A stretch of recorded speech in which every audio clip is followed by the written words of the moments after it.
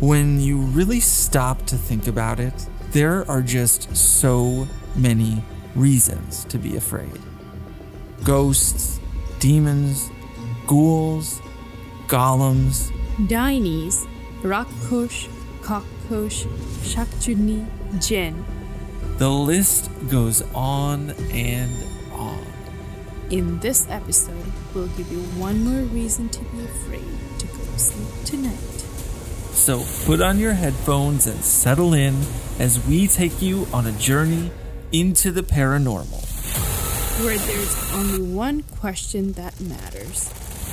Are we scared yet?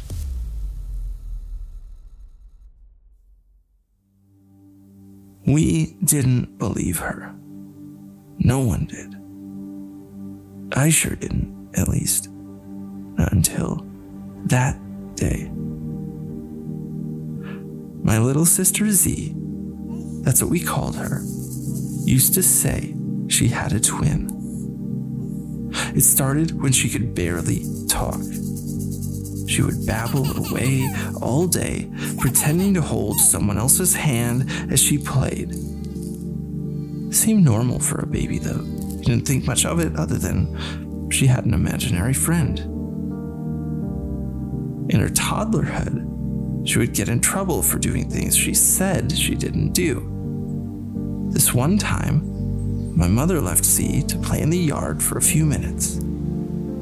Mother is a gardening enthusiast, and she would spend hours out there watering, pruning, and feeding her small patch of soil. We lived in the city, so it wasn't much, but it brought her joy. Anyway, she ran inside, and when she returned, her plants were uprooted and scattered everywhere. She was furious as she asked Z why she would do such a thing. Z said no. She actually liked her mother's plants. It was T who did it. A couple of years later, one morning, we heard Z scream from the bathroom. She was supposed to be getting ready for family picture day. My mother ran in and saw hair everywhere on the floor. Then she saw Z cowering in the corner of the bathroom. When Z lifted her head, Mother could tell that there were patches of her hair cut off, and her scalp was visible in several places. Z bawled as she said that she had told T she didn't need a haircut, but T had insisted that she needed a new hairstyle in order to look good for the pictures. And so, Z said, T pinned her down and gave her a haircut as she struggled to free herself. Mother had to shave Z's head. She wore a headscarf for the pictures that year. And then, when she was in grade school, my father went to pick her up at the end of the day, but Z was nowhere to be found. The school staff looked for her everywhere, and you can only imagine the panic. A few hours later, the school got a call from my mother, who said Z came home by herself. When Z was interrogated, she said T told her that father wasn't going to make it to the school to get them that day and that they should get home on their own. When Z resisted, T said father was going to have an accident and they needed to go home on their own so they could warn him. The thing was, on the way to pick her up from school that day, my father said that he was nearly T-boned by a garbage truck that careened through his stop sign.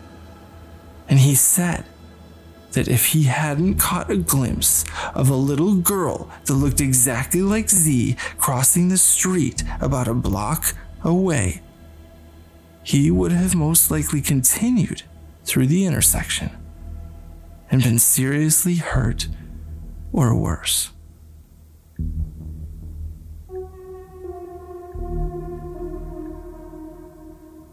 After that incident, Mother and Father had enough and decided to visit my maternal grandmother for a break. It was the first time I remembered visiting Grandma's house in the village.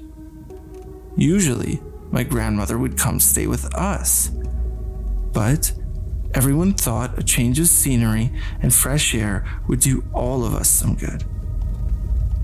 Especially Z. Us city kids were fascinated by the village, and the villagers were quite equally fascinated by us. My grandparents had a big property, as most people do in the village. Huge yard bordered by a big one-story house, fruit garden, and a big pond out back. Because of our visit, the house was teeming with people. All the village women came to help with making sweets, and children and adults were in and out of the house all day. I was put in charge of keeping an eye on Z, while my mother mingled with her old friends and father was busy catching up with my uncles. I had made some friends and the boys wanted to play. They didn't want Z involved because she's a girl. Not that Z wanted any part of the boys' club, but the girls in the village didn't want to play with Z either because of T. They said that Z broke their play house pots and their clay cooking stove, but she insisted that T did it. The girls quickly grew tired of Z's wild claims, so they didn't want her around. I desperately wanted to play with the boys, and Z was just making me upset with her same old thing. So, when she told me she would be a good girl and stay out of trouble, when she said I should just go play with the boys, that she would be fine, I didn't think twice. Instead, I did what a young boy would do, and I jumped at the opportunity to play with the local boys. I didn't know when the morning ended and lunchtime rolled around. We got calls to go eat lunch, and when I went to go find Z, I looked everywhere. Every room in the house, the yard, the garden. I even asked the local girls if they had seen Z, but no one had seen her. My mother caught up to me, and by this time she knew something was wrong. Her face dropped when she looked at me. When I finally told her that Z was missing, her motherly instinct kicked in, and she instantly knew where to search the pond. When we reached the water's edge, we found Z floating face down. Mother ran in the water and brought Z to shore. No pulse. Her body was as cold as ice. Her face was a bit swollen, hinting that she might have been in the water for some time. Villagers gathered and everyone was mumbling that they were certain that Z was no more. But how do you tell that to a mother who is trying to revive her daughter? After a while, a silence set in, and it was deafening. The blood pounded in my ears as my mother tried desperately to help her daughter breathe once more. When my father arrived, he ran over and he knew Z was gone. But to assuage my sobbing mother, he tried to perform CPR. By some miracle, After a few compressions, she coughed up the water. Her face was pale, her expression tentative, but she just started to look more and more confused, though, as the crowd exploded into celebration and everyone started hugging her, saying how happy they were that their precious Z had survived. She grew more and more visibly uncomfortable with each hug she received. Once she had enough strength, she surprised us all. She stood, took a step backward, and held her arms out in front of her. And she said that no, she wasn't Z.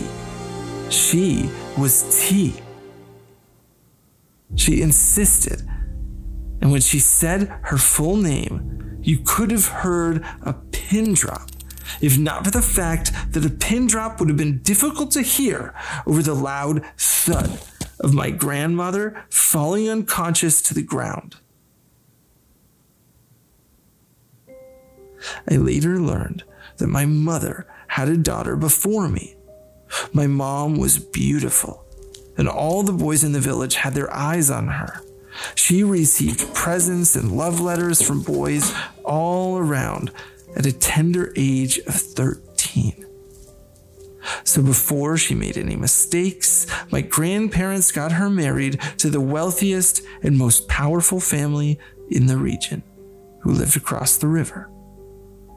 My mother became pregnant shortly after marriage. As it was the tradition, my maternal grandparents brought their pregnant daughter back home across the river for comfort. My father's family was very traditional and had a proud history of firstborn sons. My father's parents made it clear that it was extremely important that the firstborn was a boy. If it wasn't, they said, someone would need to take care of the baby so the gods might next give my parents a boy. They did not want a girl as the firstborn, period.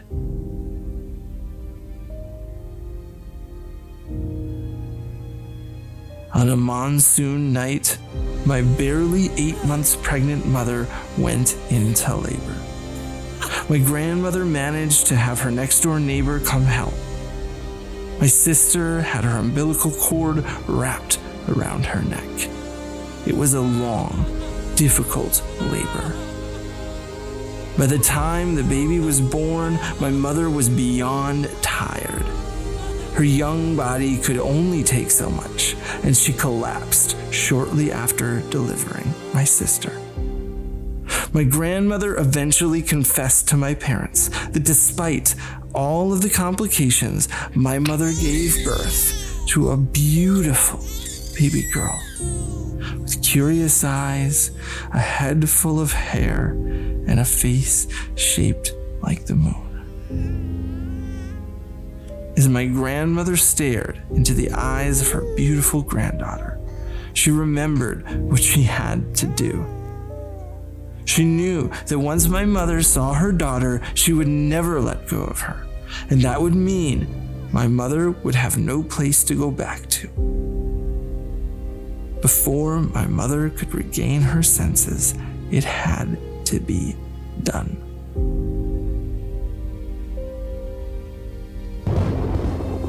As grandmother stepped outside, she said the rain picked up and it was as if the sky was whipping for my sister.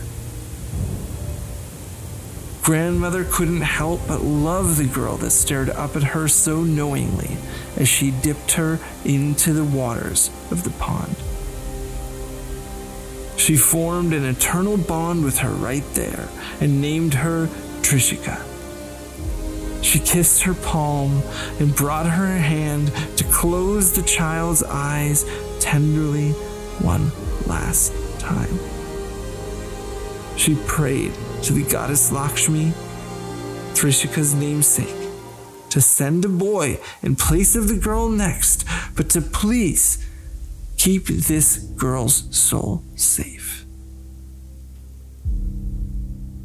After the drowning, we never saw Z again. It was T. It has been T since then. She doesn't remember anything before that day. All she knew was her name, Trishika. So where is Z? Is she gone forever, trapped in some void, or was she just a vessel for the baby girl whose life was wrongfully taken?